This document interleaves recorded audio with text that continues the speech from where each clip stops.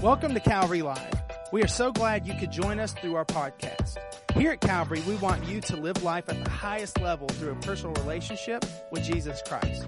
We hope today's message will be an encouragement. Well, today, perfect power for imperfect people. Pentecost Sunday. I shared a little bit that with you during our offertory time. This day is universally accepted. Now, that's pretty unusual across all denominational boundaries, guidelines, and groupings. This day is the birthday of the church. It was on this day, as the disciples gathered in the upper room after Jesus had instructed them and waited, they were baptized in the Holy Spirit and the church was launched. Pentecost Sunday. Again, the term Pentecost comes from the word 50. It was the feast following the resurrection or first fruits, 7 Sundays after Easter, Pentecost Sunday. We're here to celebrate and recognize what does this mean. I want you to know I'm not going to give you a history lesson today. I want us to understand, how does this impact me today? I have some really good news for you. Pentecost Sunday is not a history lesson at Calvary. It's a present day experience. How many can say amen to that?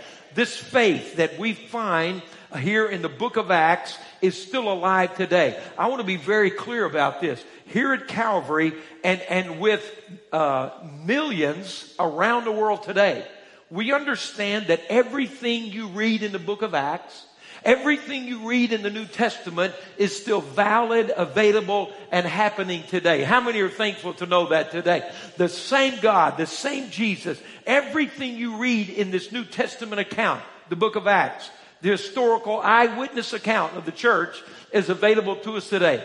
The miracles are still happening. Can you say amen to that? God is still saving people, healing people, and baptizing people in the Holy Spirit. He is still building His church. And the church you read of in Scripture is the church He is building today. And I'm so thankful here at Calvary that we've not shifted in what we believe and what we experience from what we see in this Word. You are in a New Testament church today, believing, experiencing, and preaching everything the Bible preaches. Can you say amen to that today? I'm thankful for that today. So we look at this day, this day of Pentecost, when the Holy Spirit was outpoured in that upper room.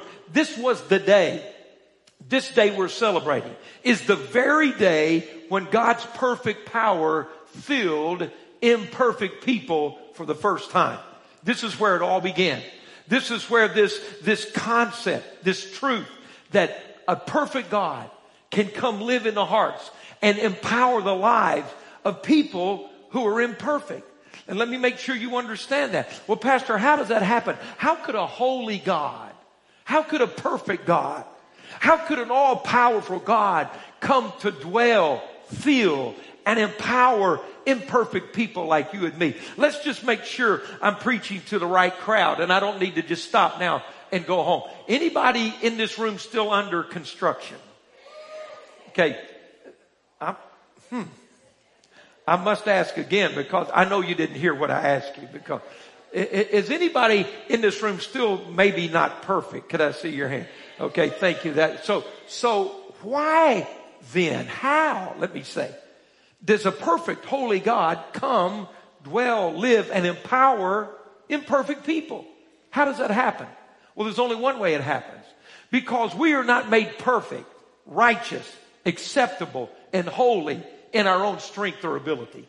The only way that we receive this incredible empowerment, this encounter of the Holy Spirit, is because Jesus went to the cross and paid your debt and mine.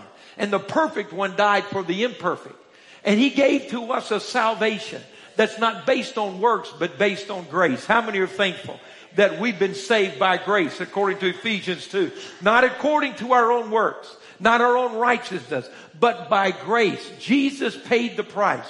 And then 2 Corinthians 5 literally gives you and I the title.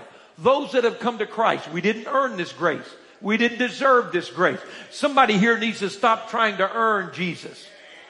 Someone listening to me needs to stop trying to impress him and just plead guilty and receive the mercy of God. Anybody with me today? That's the church of the Lord Jesus. And so how would this perfect God empower imperfect people? Because we were made acceptable through the blood of Jesus Christ. 2 Corinthians 5 says we become the righteousness of God in Jesus Christ. Do you know that when you ask Jesus to come into your life, forgive you of your sins, become your Savior and your Lord, God looks at you as if you had never sinned. Come on. He looks at you as if you had never sinned. He has wiped that slate clean. And the way that a perfect God empowers imperfect people is because Jesus paid the price.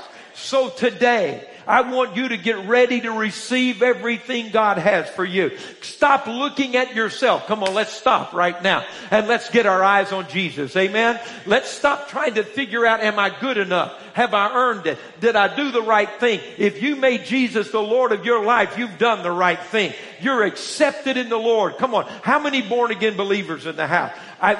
Come on. Look at the person next to you and say, good morning, righteousness. Come on. Give them a word. Good morning, righteousness. Come on. So in other words, everything we read, I know some of you had to say that by faith. I saw your face. But listen, if God can do it, we can receive it. Amen? Yes, we can. So we're ready. We're ready. Say, I'm ready to receive everything God has for me. We need to know how this works. So it was on this very day that in that room, that upper room, perfect power began to indwell imperfect people. Why were they there? Look at Acts chapter 1. I know you thought I forgot about that. Let's go to verse 4. Acts 1 verse 4. So on one occasion, this is following his death and resurrection during those 40 days before he ascended back to heaven. On one occasion during this time, we read, while he was eating with them, he gave them this command. Do not leave Jerusalem, but wait for the gift my Father promised, which you've heard me speak about. For John baptized with water, but in a few days you'll be baptized with the Holy Spirit. So when they met together, they asked him, Lord, are you at this time going to restore the kingdom to Israel? The question is, are you going to establish an earthly kingdom right now? Are you going to overthrow Rome that's ruling us? Are you going to bring an earthly kingdom right now? Verse 7, he said to them, it's not for you to know the times or dates the Father has set by his own authority. How many times over the years has somebody told us Jesus is coming back and gave us the date? Come on. How many ever heard that story? Remember 88 reasons he's coming in 88. Anybody remember that book? How many have been saved long enough since 1988? Some of you weren't born in 1988. But a guy wrote a book and he said 88 reasons why Jesus is coming back in 1988. He missed it. So he said, quit worrying about God's business. Did you hear what I just said? Quit worrying about what God's going to do. Quit trying to figure out with the mind of God and just do the last thing he told you to do. We can do that, can't we? Can't we do that? So he says, this is what you need to pay attention to. Verse 8. But you will receive what? Power. When the Holy Spirit comes on you. And then he says, you'll be my witnesses in Jerusalem and all Judea and Samaria and to the ends of the earth. And so they were there in Jerusalem doing what he said, praying in an upper room. Now, I want to read the eyewitness account of what happened. This isn't conjecture. This isn't mythology. This isn't Jewish fairy tales. This is the eyewitness account, universally accepted for over 2,000 years of what happened on the day the church was birthed. The day perfect power came to indwell imperfect people. Now, I'm going to read some lengthy scripture right now. I want you to stay with me and concentrate. I know we live in a culture now where 5 seconds is a long time. But I want you to concentrate. Are you with me? Let's not just pick and choose and cherry pick our scriptures. Let's read this. I want you to follow along with me, please. It's on the screen behind me. You have your devices. Let's read about this day that we're celebrating. Chapter 2 of Acts, verse 1. When the day of Pentecost came, they were all together in one place. That's what Jesus had told them to do. Someone say obedience. Okay. Verse 2, suddenly. Now it happened suddenly, but they weren't there suddenly. This was a divine order of God. This moment, think of this, that looked suddenly to them had been planned before Adam and Eve were created. Now, are you with me right now? This moment we call a suddenly had been planned before the human race was ever put on this earth. The Bible says Jesus was the lamb slain from the foundation of the earth. The plan of God. This was an ordained moment. Let me help you with something.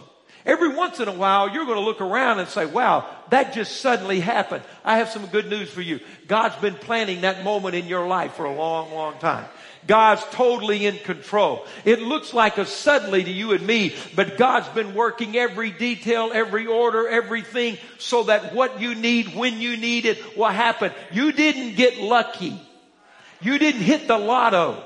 You didn't go to Tunica. Somebody didn't just happen to think about you. In the wisdom and timing and planning and purpose and prophetic plan of God, He ordained a moment in your life where everybody said, I don't know what happened. I was going this way and suddenly everything shifted in my life. Anybody listening to me right now? Some of us need a suddenly today, don't you? You've been praying, you've been waiting, you've been believing, and you can't see how it's going to happen. But I'm going to tell you, if you'll obey God, you have some suddenlies in your future. You have some moments that will turn everything. I'm preaching way too fast. Let me go on. Suddenly, a sound like the blowing of a violent wind came from heaven and filled the whole house where they were sitting.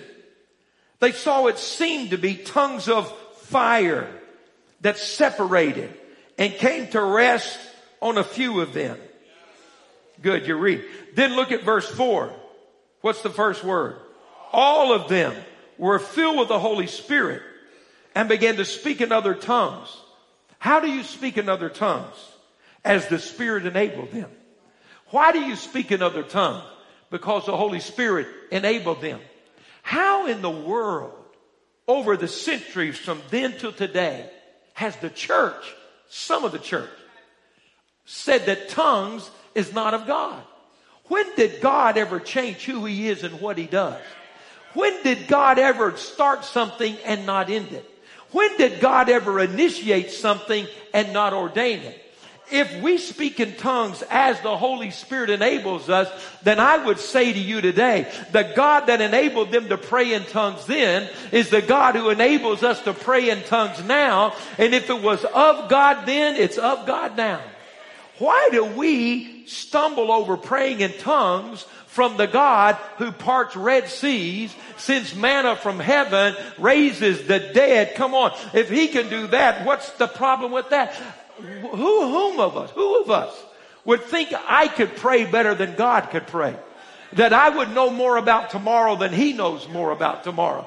And if that same God would graciously, by His Spirit, enable me to pray beyond my capacity, then I say to Him and to you today, oh God, may it happen today and tomorrow and the next day and every day for the rest of my life and in your church and every church. Now, verse 6, there were staying in Jerusalem God-fearing Jews from every nation under heaven. Why were they there? Again, strategically, prophetically, on this feast where Jews had gathered from the known world, God chose to do this as a witness and an example. When they heard this sound, what? Praying in tongues, the blowing of the mighty wind. When they heard this sound, they gathered together, or a crowd came together in bewilderment, because each one heard them speaking in his own language, utterly amazed. They asked, are not these men who are speaking Galileans? Was this emotional gibberish? Was it babbling? Was it foolishness? They were speaking an intelligible language. This language was supernaturally enabled to the speaker. The crowd recognized that. They said, this isn't natural, this is supernatural. These guys are all local Galileans. And yet they're succinctly, perfectly, intelligently praying in tongues, our own language. Now, we read in 1 Corinthians 13 when we pray in tongues, it may be of earth or of angels, heaven. God's unlimited as His tongues pray through us. So then how is it each of us hears them in his own native language? We have the list of those gathered. Parthians, Medes, Elamites, residents of Mesopotamia, Judea, Cappadocia, Pontus and Asia, Phrygia and Pamphylia, Egypt, and the parts of Libya near Cyrene. Visitors from Rome, both Jews and converts to Judaism. Cretans and Arabs. What did they hear as the Holy Spirit was supernaturally enabling these local believers to pray? We hear them declaring the wonders of God in our own tongues. Now listen to me. They weren't preaching, they were worshiping. I've heard it mistakenly taught that tongues was just for the original church to go preach. There is no record in Scripture of preaching in tongues. They were praising in tongues. They were worshiping in tongues. Everybody with me? It was an enablement to worship God. We hear them what? Declaring the wonders of God in our own tongue. Let's keep reading. Amazed and perplexed, they ask one another, what does this mean? Now there'll always be these guys in verse 13. Some, however, made fun of them and said they've had too much wine. But watch this. Verse 14. Then Peter stood up with the 11, raised his voice, and when Peter began to preach, he stopped speaking in tongues and began preaching in his language. All right? So he says, fellow Jews and all of you who live in Jerusalem, let me explain this to you. Listen carefully to what I say. These men are not drunk as you suppose. It's only 9 a.m. I guess then is kind of like now. The only time they ever saw anybody get happy in the presence of God, they thought they must be drinking. Well, let's go on. We got so many dead churches that if life ever comes in, they don't know what to do with it. But let's keep reading. Verse 16. And some of them say they're Pentecostal, by the way, but let's keep reading. Verse 16. No, this is what was spoken by the prophet Joel. In the last days, now he goes to the Word. He goes to the Word. The Spirit and the Word always agree. How many heard what your pastor just said? The Spirit and the Word agree. So he says, no, this is what was spoken by the prophet Joel. In the last days, God says, come on, church.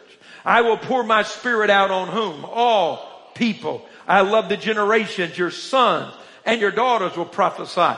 If you got any prodigals, you need to write their name down right there in your Bible and stop calling them a prodigal. Stop saying they're a heathen. Stop saying it's too late and start speaking what God says and say, my son and my daughter will prophesy the word of Almighty God. My son and my daughter say, I will see it. Come on, say it out loud. I will see my son prophesy. I will see my daughter prophesy. I will hear them prophesy. The devil is a liar. You have authority over your family. Your children belong to the Lord. They were sanctified in your womb. They belong to Him from the millisecond they were conceived in your womb. My son, my daughter will prophesy. In the name of Jesus. Come on. Thank you, Jesus. Your young men will see vision. Your old men will dream dreams. I have some good news for those of us who aren't as young as we used to be. Come on. There is no retirement in the kingdom of God. Your young men are going to have vision. Your old men are going to dream dreams. It just gets sweeter as the days go by. Come on. Though the outward body may be wasting away, on the inside we're growing stronger every day. No, I know 100, 800 Jenny might help you. I know the gym might get you in shape. But I believe there is a lifestyle of godly living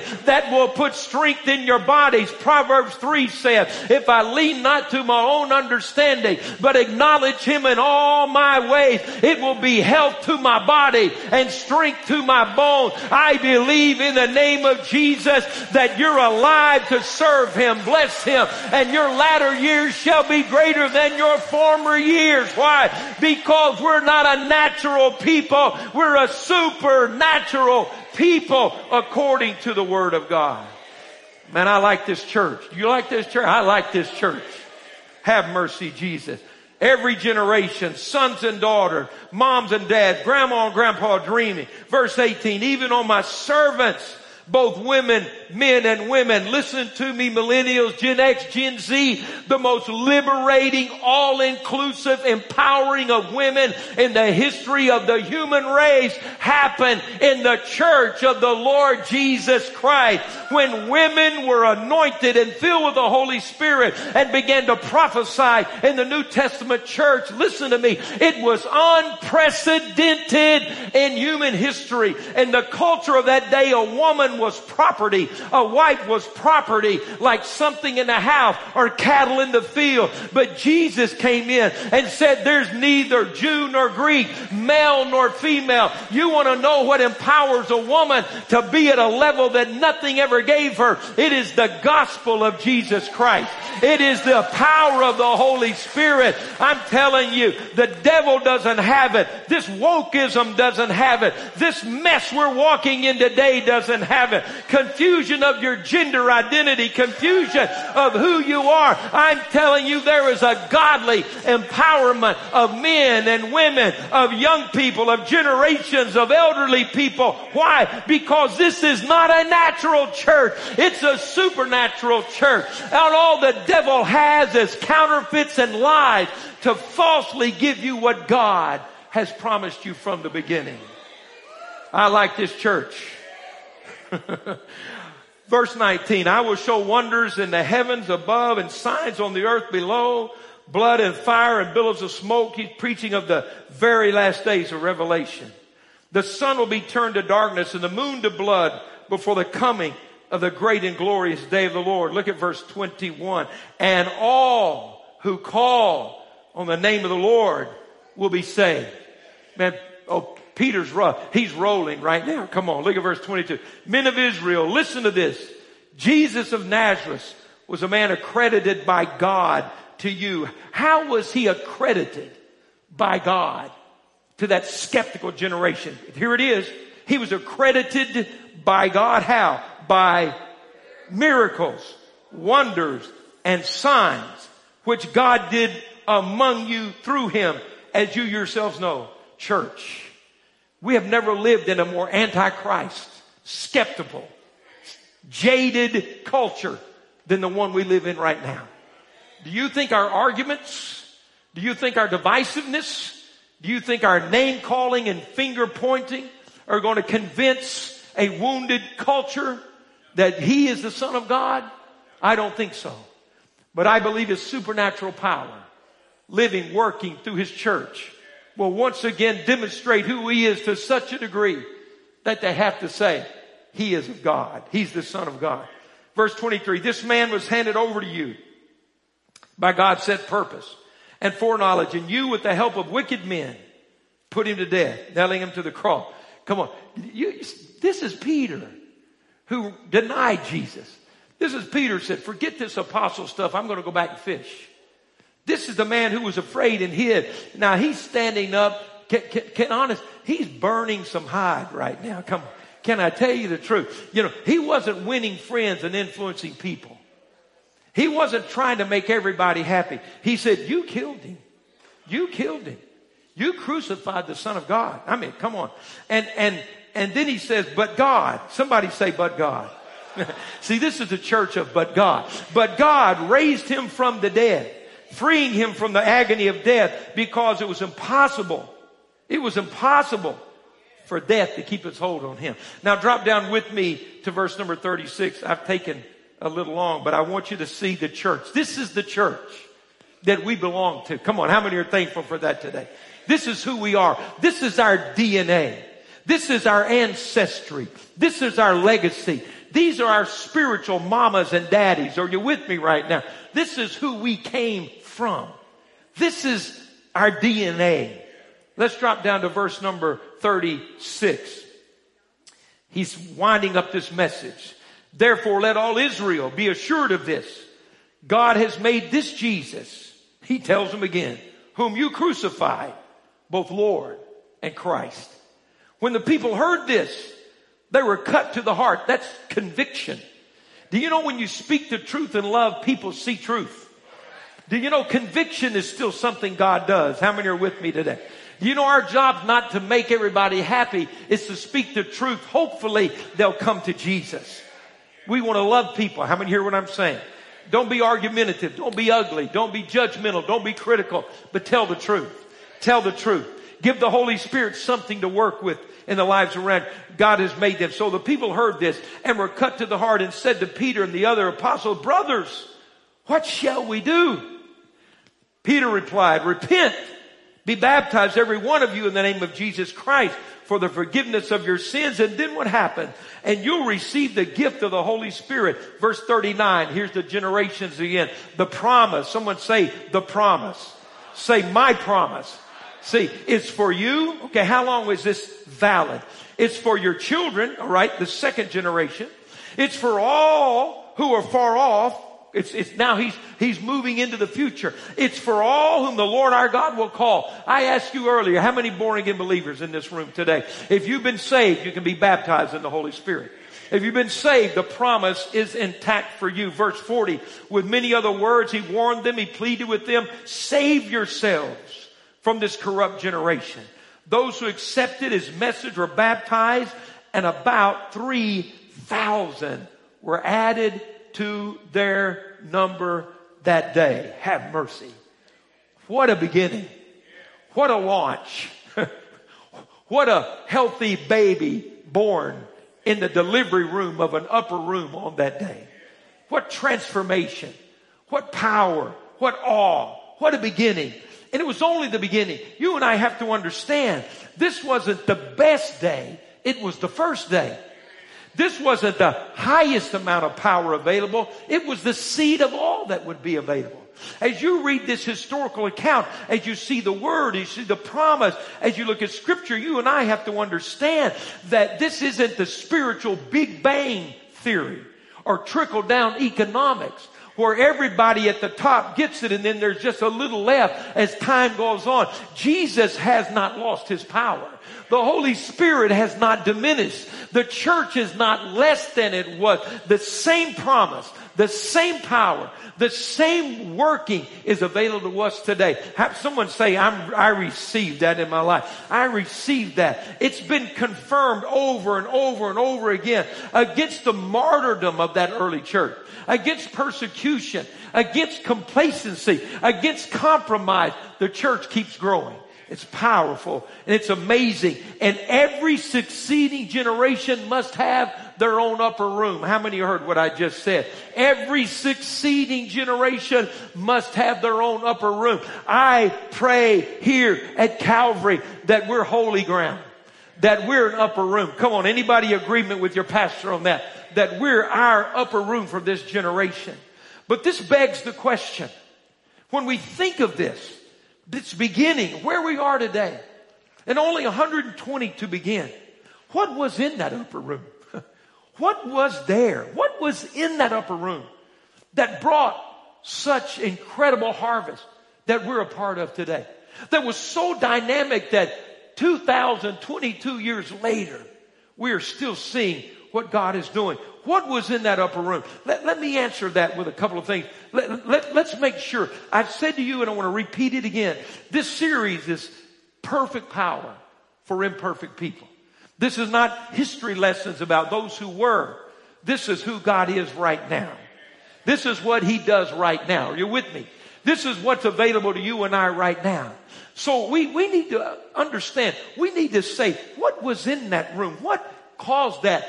Is there anything about that relates to me today? Okay? If it doesn't work today, it doesn't work. How many heard what I just said? Okay. So I think the first thing that was in that room was trust and obedience. Someone say those two words, trust and obedience. Do you know your greatest act of faith today is just to obey God? Do you know you don't have to feel it? You don't have to vote on it. Just do it. Just do it. What was in that room? Trust and obedience. 120 people had heard him say, go pray until. 120 took what he said. More than that heard it. But 120 said, I'm just going to do what he said. Now you think of that moment. They were still very unstable. There was still much animosity in that city, Jerusalem, that had crucified Jesus. The Pharisees hadn't changed. The tide that had turned against Jesus had not changed. They were unpopular people. The disciples, we read about them twice even after the resurrection, were hiding behind locked doors. But in the face of uncertainty, anybody ever been uncertain about your future? In the face of their weakness, we surely aren't enough to face this challenge. Anybody ever felt weak before? In the face of what we could call fear, anybody ever been afraid before? But can I give you some good news today? Even when you're afraid, even when you feel weak, even when you're uncertain about what's going to happen, you can make a decision to do what God told you to do. You can obey what God said. You can trust Him. And I'll tell you what was in the room that day. And I'll tell you why they were filled that day. Is because they chose to trust and obey. Can I tell you something today? You're closer than you think to the next outpouring in your life. You're right now walking through maybe fear or insecurity or something that's unstable. But if you will trust Him and do what He said, God's going to back His word in your life. What was in the room that day? Think of that. The church was in that room. Everything that would happen on this planet in the name of Jesus, think of that, was in that room that day. Every person who has ever been saved, the hope of this world was in that prayer meeting that day. Think of the billions of people who've been saved since then. Their hope was in that room. Think of every deliverance that's happened, every drug addict that's been delivered, every person rescued out of hell. They were in the room that day. The hope of every church that has ever been created. Calvary, I've got good news for you. The seed of Calvary was in that room that day. Every missionary that's ever been sent out on the mission field, the seed was in the room that day. Every deliverance, every breakthrough, every miracle, every healing, everything we've ever seen happen was in the room that day. Aren't you thankful somebody prayed? Aren't you thankful somebody obeyed? Aren't you thankful someone gave God the opportunity? I want you to see that everything that has happened through the church was in the room that day. Somebody said, God, we're just going to believe you. Remember, I read to you the generations were in the room that day. Your sons and your daughters, your young men and your old men, you and your children and those who are far off. The genders were in the room that day. I've already spoken about that. Men and women would be treated equal in the eyes of God. The races gathered around that room today. We read the list. Every country in the known world was there. Can I tell you something? The church of the Lord Jesus Christ that was birthed in that upper room, empowered by the Holy Spirit, includes everybody on this planet. Every race, every culture, every tongue, every ethnicity, every gender is welcomed into the church of the Lord Jesus Christ. But I have to be honest with you. Think of this. He had been publicly preaching, teaching, Jesus had, for 3.5 years. Think of the multiplied thousands just in Israel that had encountered him. On one occasion, 5,000 men and their families, easily 20,000 people, watched him take one boy's lunch and bless it and just keep breaking it until they all were fed. On another occasion, 4,000 witnessed the same thing again.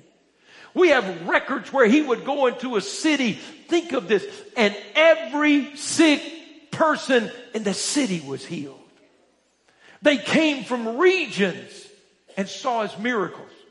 A week before he was crucified, the whole city of Jerusalem rushed out in a triumphal entry and celebrated and praised him. But now it's down to 120. Where were they? Where did they go? Do you know there may be moments in your life, listen to me, where it looks a little thin. It looks a little lean. It looks a little short. Anybody with me today? You could be tempted to look back. In fact, I hear the Holy Spirit speaking to individuals right now. And someone has said this week, what's the use? Now that's a word for someone listening to me right now. You've backed up and looked at all your prayers. Come on, I'm talking to you right now. You've looked at your witnessing and your praying and your giving and you're walking through a hard time, and some people you trusted in have abandoned you and walked off from you. Some things you thought would happen didn't happen. The promotion you know should have been yours was given to somebody else. And you're sitting there looking at it. Someone you know and love is not well. And the devil wants to come up in your ear and say, what good did it do you? Where are all those people that you helped and you prayed for? Is anybody tracking with me right now? There are going to be moments where the thousands look like 120. But this is what I've learned in serving God, walking with God, reading His Word. That small moments often precede huge harvests that come inside your life. Sometimes God's got to clear the deck, are you with me, and get some junk out of the house before He can walk in and do what He does. If you don't think less is sometimes more, then go back and read about Gideon. He's got to fight this massive army, and God says, you got too many, Gideon. I can't work with the crowd. I need some disciples. Who heard what I just said? I can't get it done with the half-hearted. I need some wholehearted. There may be days when all of Israel murmurs and said, we can't go in the promised land. And you look around and it's just Joshua and Caleb. But God's not intimidated by 2 or 120 or by 300 with Gideon. There are going to be moments in the eyes of man where you can't trust what you see, but you have to believe what He said.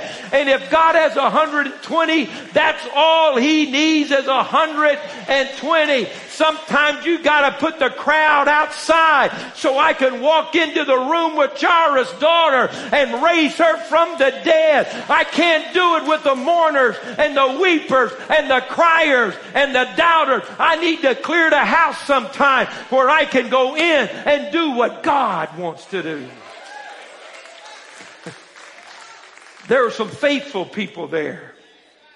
Who were they? Look in Acts chapter 1 at verse 12. Come on, I'm going to end pretty soon. I know you're thinking, but I'm getting there. Acts 1 and verse number 12. It says they returned to Jerusalem. These were those in Acts 2 we've been reading about. They returned to Jerusalem from the hill called the Mount of Olives, a Sabbath day's walk from the city. That's about 3/4 of a mile is all you could walk on the Sabbath. When they arrived, they went upstairs to the room. Say the room. You know, sometimes that room looks pretty plain till the Holy Ghost comes in.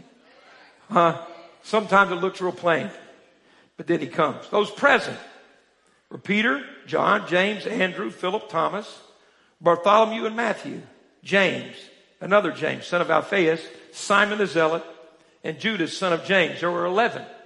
Judas Iscariot had left them. 14, they all joined together constantly in prayer, along with the women and Mary, the mother of Jesus. Mary, the mother of Jesus. I love to tell my Catholic friends that Mary was a Pentecostal. Come on now. There it is in the Word. She's on the list. And chapter 2 says they all, someone say all, spoke in tongues. Isn't that just something that Mary prayed in tongues? Well, let's keep going. I love it. So Mary, the mother of Jesus, and with His brothers. Verse 15. Well, let's stop there. Verse 14. So these faithful people had gathered in that room, in that moment. I've talked a lot about Peter in the last few weeks. He's probably the poster boy, isn't he? For perfect power and imperfect people. This ex-fisherman, this impulsive, brash, promise maker, and quick breaker. But he was there in that room. My God. You don't have to raise your hands, but anybody here ever struggled with spiritual inconsistency? Anyone here has your mouth ever written a check that your life couldn't back up? Have you ever been down here at the altar? Jesus, you got me. I'll never leave you, never forsake you.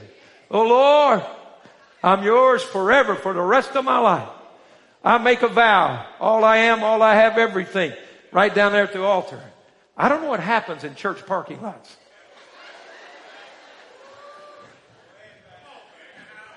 But some people leave the Holy Ghost in the house. I mean, you can't get to Longhorn or P.F. Chang before something has happened. I know none of you can relate to that. It's your uncle or your aunt or your cousin, over there. That was Peter. But the good news is, see, here's what you need to understand about the power of the Holy Spirit. The power of the Holy Spirit isn't just comfort for us in our condition that needs to change. When the Holy Spirit's called the Comforter, it doesn't mean that He comes and comforts you to live in your failure. He doesn't come to comfort us to live in our excuses. He doesn't come to comfort us as we continue to live a pattern of spiritual inconsistency. He comes to comfort us. What's comfort? Is comfort just enduring, putting up, repeating the same old failure? Or I think comfort would really be that I encountered a living God in my imperfect condition who put His perfect power inside my life. And where I was inconsistent and brash and making vows I couldn't keep, I have now been transformed from the man I was into the man I am becoming. And my comfort is not that it's okay, I've blown it again like everyone else. My comfort is this, that once I couldn't do it and now I can. That once I was inconsistent and now I became the rock that Jesus prophesied over me. My comfort is I'm not the man I used to be. Anybody in the house wants that kind of comfort instead of the putting up with kind of comfort. Oh, Peter was changed by that encounter.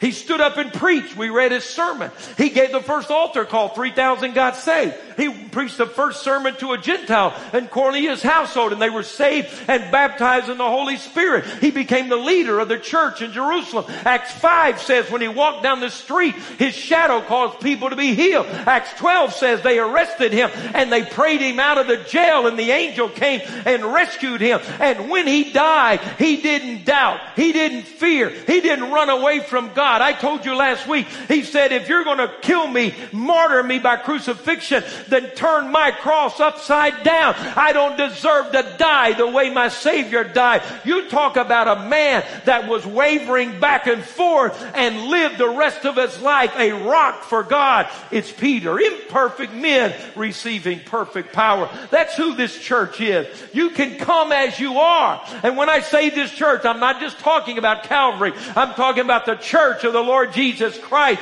This church says, come as you are, no matter your baggage, your problem, your habits, your addictions, your stronghold, and the power of God great enough to change you. Oh, who was in that room? Oh, James and John. You know them, those brother fishermen, sons of thunder. They preached, and if the city didn't repent, they said, can we call fire down on the place, God? Just burn them up. Burn them up. But look what happened to John. God uses him to record the Gospel of John. And then we get into near the end of our New Testament, there are 3 epistles. 1 John, 2 John, 3 John. This son of thunder. This guy you either get saved or he's going to hit you in the mouth. That kind of guy. Either you got saved or a fight broke out. And yet when you read the New Testament, nobody wrote about the love of God greater than John. 1st, 2nd, 3rd John. You know what a real man is? Look at me. Listen to me. You know what a real man is? It's not a man that says, well, you just know who I am. I've always just been this way. God just puts up with me. Everybody else has had to put up with you too. It's just the way I am. All my family got a temper. I've always been this way. My grandfather's this way. My father's this way. That's just who I am. I'm a man. I'll tell you who a man is. A man is a man that can come to God. And you may be angry and ugly and you want to burn everybody up by fire. But before it's over, you didn't become weak. You became stronger than you ever were in your life. And you began to walk in the love of God. You love people. Listen, it's easy to punch a guy. It's hard to love a guy. It's easy to cuss a man. It's harder to pray for a man. It's easy to say that's just who I am. That's just how God made me. No, that's how the devil made you, and God wants to remake you. The upper room changed John from a son of thunder to an apostle of the love of God. I could read the rest of the list. I don't have time. Of Andrew, Philip, Thomas, Matthew, Bartholomew, who went and preached the gospel to every known region of the world. All of them but John died a martyr's death. Why did John not die a martyr's death? You couldn't kill the old guy. He wrote the Gospel of John. He wrote 1st and 2nd John. And then what else? A 3rd. John. So you get this son of thunder and you can't get it. They put him on the Isle of Patmos. And there God gives him the book of Revelation. They release him from there and he goes back. And history says they dropped him in a vat of boiling oil. And he stayed in there for a minute and just climbed out. Nobody bothered him anymore after that. The only one that died a natural death. Really, that's not a natural death. It sounds pretty supernatural to me. And then, you know who was in there? Matthias. You ever thought about Matthias? Maybe you can relate to him. I'm closing. Matthias. He was chosen by Lot to replace Judas in the 12. What pressure. Can you imagine? He had to fill the slot of the greatest betrayer in the history of the world. He had to step into a role and fill a place of man's greatest failure. And yet you never see his name again. Never read about him again. One of the 12. Evidently Matthias just stepped into the role and was a faithful man of God. And your name may not appear in the records. And you may not be famous. But there's something about faithful that comes on a man and a woman. That put John 7:5 up here. I want you to see this. It says Jesus' brothers were there. Well, so, yeah, that makes sense. Well, John 7:5. Can you find that one for me? I want you to look at this. This is what we read about his brothers, his own brothers. Come on, I'm trying to find a place that you can connect. Look what this says. For even his own brothers did not believe in him. Even his own brothers did not believe in him. There's some people listening to me today. You've had trouble believing. You've struggled. Come on. How do you compare with that big brother? Jesus. You know, you talk about that. Your mama says, well, why don't you act like your brother? Come on, how did that work in that house? You just should act like your brother. Your brother never did that. Your brother never gave you that problem. How would you like to be Jesus' little brother? How would you like to grow up and go to school where he went to school?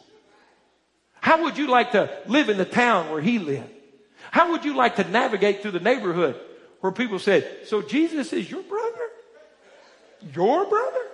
You don't look like Jesus to me. Anybody relate to that? You ever had somebody you couldn't live up to? You ever had faith you had a hard time? Listen, I'm talking to someone right now. You're trying to have your parents' faith. You're trying to have your wife's faith. You're trying to live in your grandpa was a preacher's faith. Jesus' brothers walked that path. They struggled believing. They were so close they couldn't see he was God. They saw him. They knew him. Some of you have gotten so close to God, you've been inoculated in your faith. You've had just enough church to not believe anymore. You've seen just enough hypocrites to walk off and point your finger. You've had just enough family members fail you that you think you have an excuse. But I'm going to tell you, if you really get hungry and real, if you really get right with God, there's an upper room experience for you that's bigger than your big brother. That's greater than your family's faith or failure. That's bigger than any hypocrite that ever got between you and God. And when you walk into your upper room and encounter the power of the Holy Spirit, there is healing for your hurt. And there is faith for the places you struggled. God works like that. That's who they are. It's what we see. And I want to read this final scripture to you. So how did it happen with that group of people? Oh, Thomas the doubter. Remember doubting Thomas? Thomas the doubter, he doubted after the resurrection, but he walked into an upper room, a doubter, and he walked out an apostle that preached the gospel to the continent of India. That's who he was. There's old Matthew the tax collector. Nobody like Matthew. The Jews hated him for collecting taxes for Rome. Rome hated him because he gave the money back. Nobody like Matthew. Matthew was a loner. Matthew was rejected. Matthew didn't have any friends. The religious religious people told Jesus, don't go over to Matthew's house. And the sinner said, I'm not coming back to your house. You got preaching instead of partying now. Oh, Matthew walked along. But if you will walk into an upper room, you may walk in by yourself, but you'll walk out a woman of God, a man of God. We need this Jesus in our life today. I want you to stand with me, and I want the worship team to come. Come on, we're going to pray an important prayer. Please don't miss this moment. This prayer is for us today. See, you and I were in that upper room. How many hear what I'm saying today? You and I were in that upper room. Everything you walked through was in that upper room. Everything that you aspired to was in that upper room.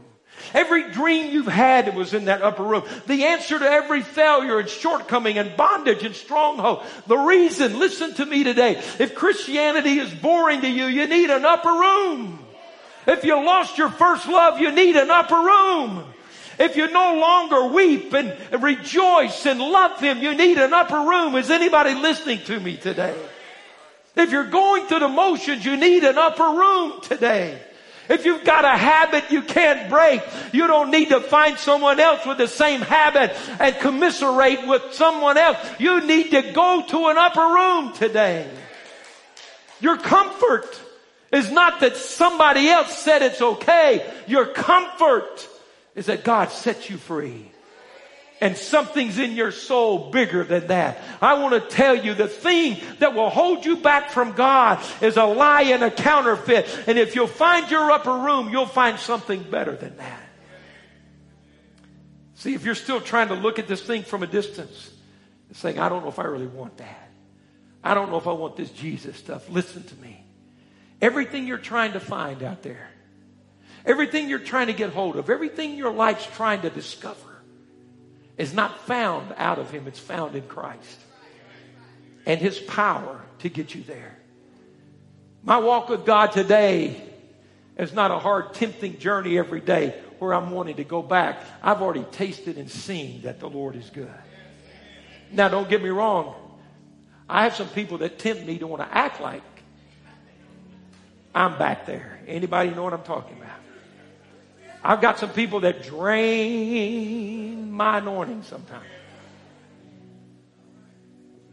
You understand what I'm saying? But here's my good thing.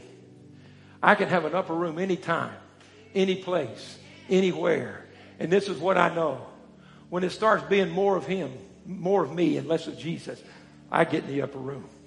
God, I need something. God, I need something. When you're walking in the impossible situations, when I'm praying for my little granddaughter, and it's been 5 years, and I'm tired, and I get impatient, and I get frustrated, I've got to have an upper room. I've got to have an upper room. As much as Phyllis encourages me, man, she's a woman of prayer. Thank God. He knew what I needed. She's a woman of the Word. As much as she puts in me, there are moments when nobody can help me. But God. But God. Do you understand? But God. But here's what I know. I got up early this morning. I said, oh God, I need to be baptized in the Holy Spirit again today. God, I need to be filled with the Holy Spirit today. I can tell you, I said, God, Calvary needs to be filled with the Holy Spirit today. I pray for every one of us in this room today. The danger is that we think we learn to do it without Him. We try to live on a fading experience when we can have one every day. Are you with me? Every day. God, I need an upper room. Thank you for listening to today's podcast. You can connect with us live each Wednesday and Sunday through our social media pages. If today's message has blessed you, please rate and review us so that more people can hear this message of Christ. Find out more about Calvary on our website at calvaryassembly.org.